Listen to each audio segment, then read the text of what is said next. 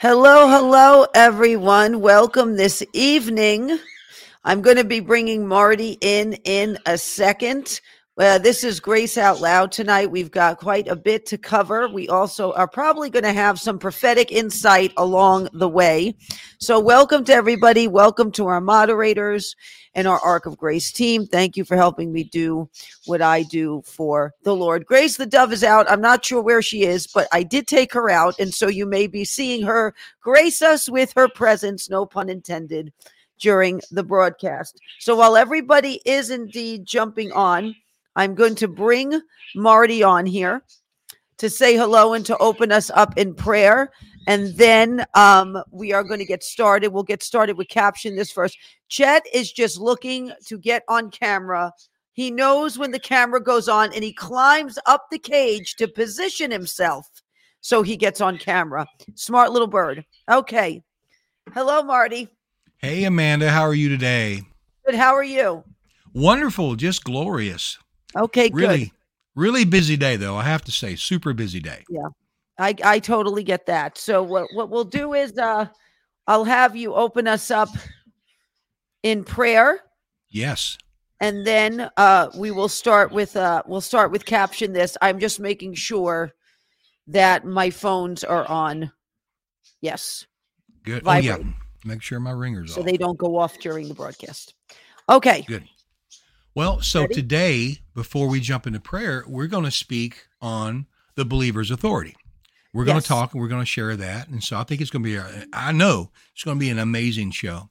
But because of that, one of my mentors and one of yours too, Brother Hagin, Kenneth E. Hagin, he always would share the Pauline prayers when it came time to talk about the authority of the believer or the believer's authority.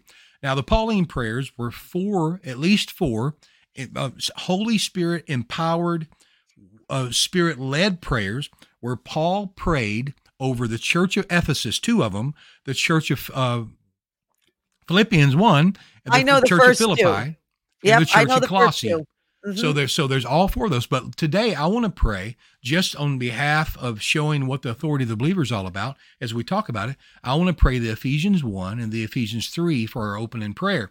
And I'm going to pray it over you and I and all the listeners, because you can take these two prayers and you can plug in, everyone that hears this. You can say it, they're meant where you can pray them over your church. You can pray them over your pastor. You can pray them over your spouse. You can pray them over me and Amanda. You can pray them over your kids, your whoever, and especially even over yourself. There's no one more inclined to want to pray over you than you. So let's jump into Ephesians chapter 1.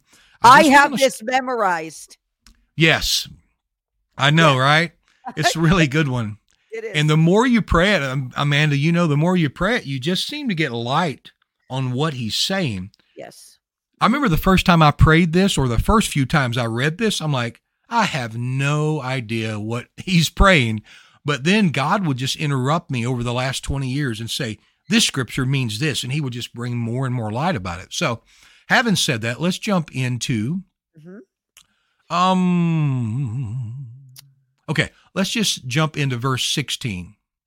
So Ephesians 1:16. So I'm going to start praying. I'm going to pray this in Ephesians 1:16, and then we're going to jump over while we're still praying into chapter 3, and we're going to do the same there. So Father God, we come to you now on behalf of Amanda and I, Chris, Jenny, all of our volunteers and workers, all of those, the staff of Amanda, and Lord, also all of our friends, our family, and Lord, also all of the hearers. Many, many in the body of Christ. Father, we're praying right now in the name of Jesus for those that hear this message and they hook up with what we share tonight by faith. They grab a hold to it and latch a hold to it with their heart. Father, I pray this over them. Father, and I do not cease to give thanks for you, making mention of all of these in my prayers. Father, that you're the Lord, the God of the Lord Jesus Christ. You're the Father of glory. And Father, that you may give to each and every one of us